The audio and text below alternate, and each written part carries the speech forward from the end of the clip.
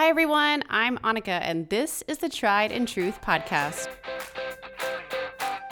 Welcome to another episode of the Tried and Truth podcast. It is sure great to be back.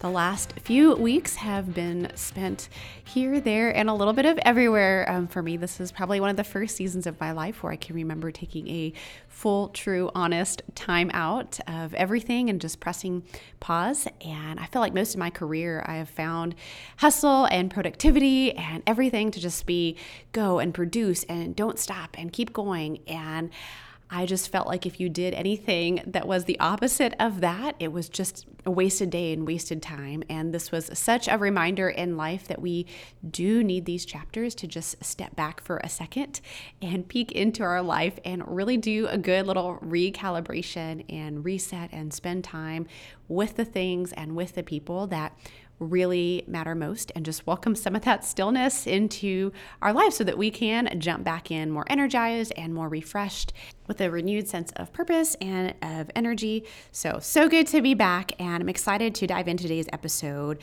where we are talking about 5 skills or tips or hacks or whatever terminology resonates with you that will help you today be a better leader in your home, in your workplace, in anything that you currently do. These are certain skills that I personally have witnessed or have taught in my career or have seen people just really do an incredible job with and leave a really big impact and influence through their work, through their relationships, and through their businesses. So let's dive into today's episode. Skill number 1, tip number 1, whatever you want to call it, is to make it about other people, not about yourself. If you get up out of your bed every single day and think about how can I make life better for me, your day is not going to be fulfilling at the end of the day. So I want to challenge you to make it about other people and not about you, right? It's so easy in our life to make things about us, to simplify our lives and to take care of our well-being, and all of those things are really great. But our success and our happiness and our growth, all the things that we're focusing on that have our, me, my at the beginning of it, it kind of ends there. It ends and starts with us. But honestly, when we make our lives about others, you're going to get all of those things back and more in return. So I'm not talking about exhausting yourself working for free. I'm talking about looking at your work as mission-centered, purpose-centered, others-centered work. And this doesn't matter if you own your business, you work for a small or a large company, maybe you have a remote team, or you're just doing volunteer work. This principle is so key. So I want to unpack it a little further. Think about your end user, your customer, your patient, the person who buys your product, the people in your home. What is it that not only they need, but also that they want? And figure out if there's a way that you can package the two in a really beautiful way. So often we think we know what people need, or we think we know what people want, but most importantly, we're looking at what we need and what we want. But if we can really look at what is it that the others on the other side need and want from our business or from our life or from this relationship, and figuring out how we might be able to package those things in a really awesome little package. And part of that comes with understanding, right? What makes those customers or your employees or those on the other side tick? What are their passions? What are the things that they need or they want? And how can you tailor what you do to really meet them where they're at, right? Speaking their language. I think so often we get in our own bubble or our own world, whether this is at home or at work, and we use our own language, we use our own lingo, we use our own terminology, and it's so hard to get our messages across, and we wonder why. And it's because it's coming from us, for us, by us, rather than for others, about others. So while your way and our way might be a good way, it's not always the way. So understand other people, make your work about other people, and find that way to package the work that you do to meet people right where they're at. Skill and tip number 2 is to help others succeed. And I will be so honest, as a true confession, I wish I had learned this one sooner. I think in our careers, we get so focused on our own success rather than on helping others be more successful. So this one kind of piggybacks on that first one, but we get scared to let go of things. We get scared to delegate things. We get scared to invest in other success, right? We've got this hard focus on a rhythm that we've created, or we can do it so much faster or better. And so we want to hold on to those things. Or perhaps we are a little bit nervous, or we buy into this fear that if we give this away, that they might just do it better, or they might be better at it, or they might move up faster than we might. But in reality, the role of a leader, a true leader's job, is to help others be successful, to guide them and lead them, but let them be that best version of themselves. And the honest truth is that might not be in your own business. That might not be in your own department. But if you're a true, honest leader and you're really paving the way for others to come alive in the work that they do, alive in their passions, and alive in sharing their skills, you will be focused on how can you help others become successful, because in the end, that will make you more successful as a leader. So remove barriers for people and find out what lights them up, or what they're working towards, or what bugs them, what drives them. Because when they succeed in their role or in their work, or their business succeeds in its work, when your department thrives because you've helped someone be the best them that you can be, you've succeeded as a leader. And one very important side note on this one, it is not necessarily about making people's jobs easier and always jumping in to rescue people or doing the work for them, because in the end, that doesn't help them become successful, but rather making it easier for people to do the work that they do, to share their craft, to do their job, to use their skills and share their talents, removing those barriers for them. Okay, skill number 3 is to really get to know people. Being a leader is rooted in relationships. It's rooted in caring about people, which sometimes requires getting outside of our comfort zones as we invest in people and getting to know them better, getting to know their work before and after the work comes to you, before and after things arrive where you are. So think about everything downstream and upstream of your life and your work. So getting to know who people are as people, not by their title, not by the work that they do. Your job and my job and our job is to figure out how we can build bridges and not walls. And when you really think about it, building a bridge, you've kind of got to know what's on the other side so you can build the strongest bridge to keep that, bound together. So this really starts with simple things like not asking yes or no questions. How's it going? How's your day? Right? Or just things that are going to prompt a really short, lacking in depth answer. But rather just think about the kinds of questions that you're asking and take it one level deeper. Like, how was your weekend? Tell me something that you guys did this weekend, or what are you looking forward to this weekend? Do you have any favorite spots or books or movies that I should check out?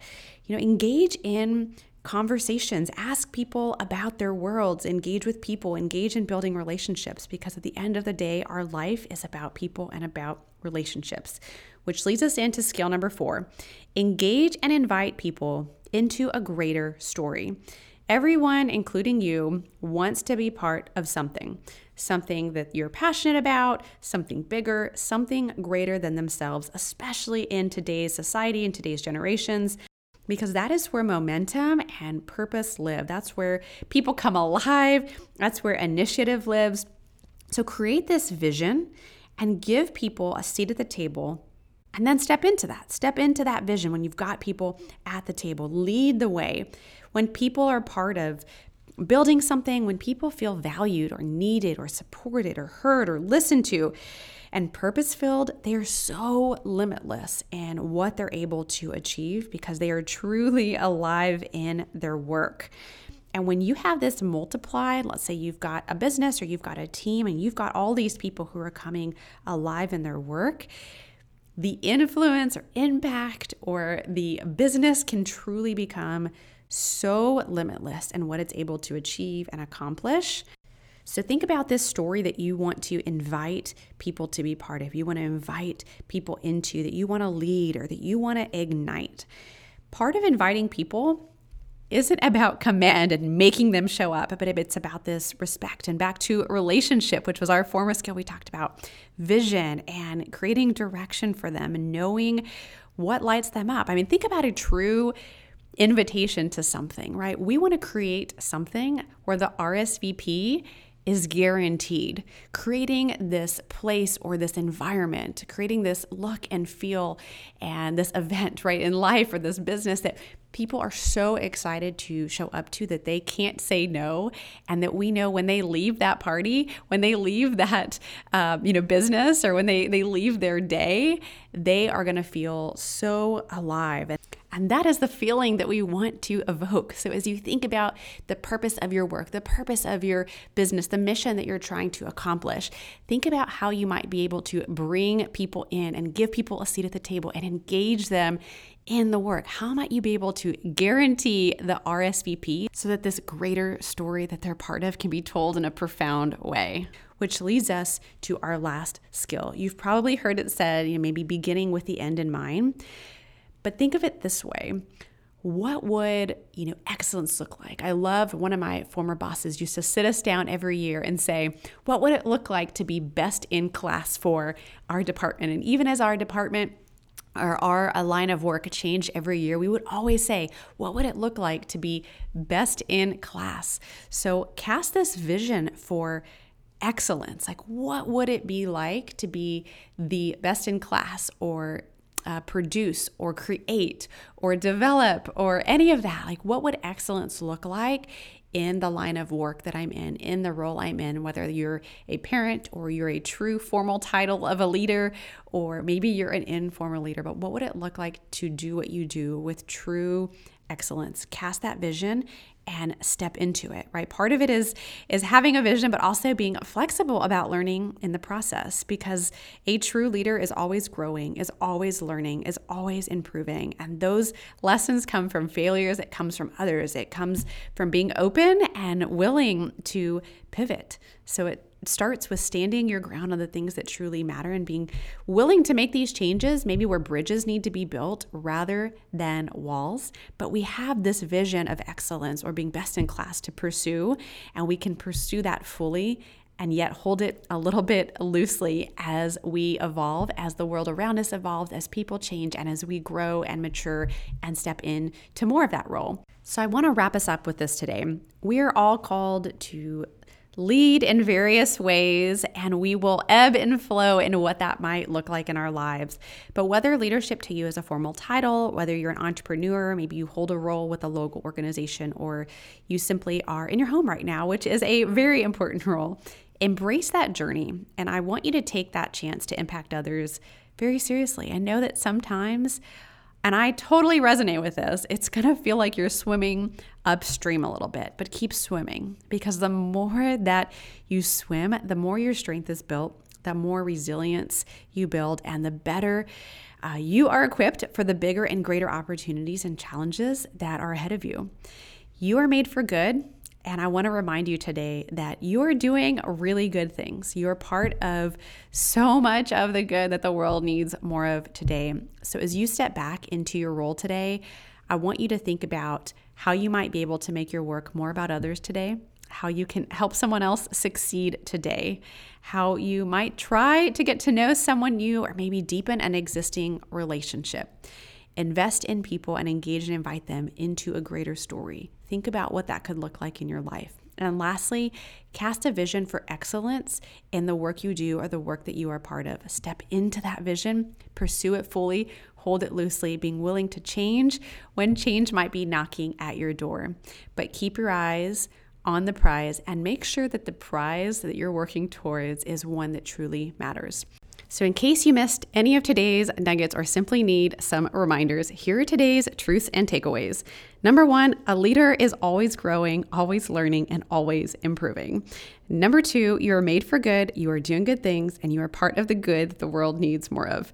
Number 3, simply find a way to meet people where they're at. Meet them at their needs, meet them at their wants. Number 4, invite people into a greater story. And lastly, cast a vision for excellence and step right into it. So happy leading, everyone. If today's episode has sparked a chord or inspired you, I would love for you to share this episode with a friend. And if you haven't already, please subscribe to the podcast, share your feedback, leave a review. I love hearing all of that and love that we can continue just to share these episodes with so many more people. We've got amazing conversations to come. I cannot wait to release those episodes. So until next time.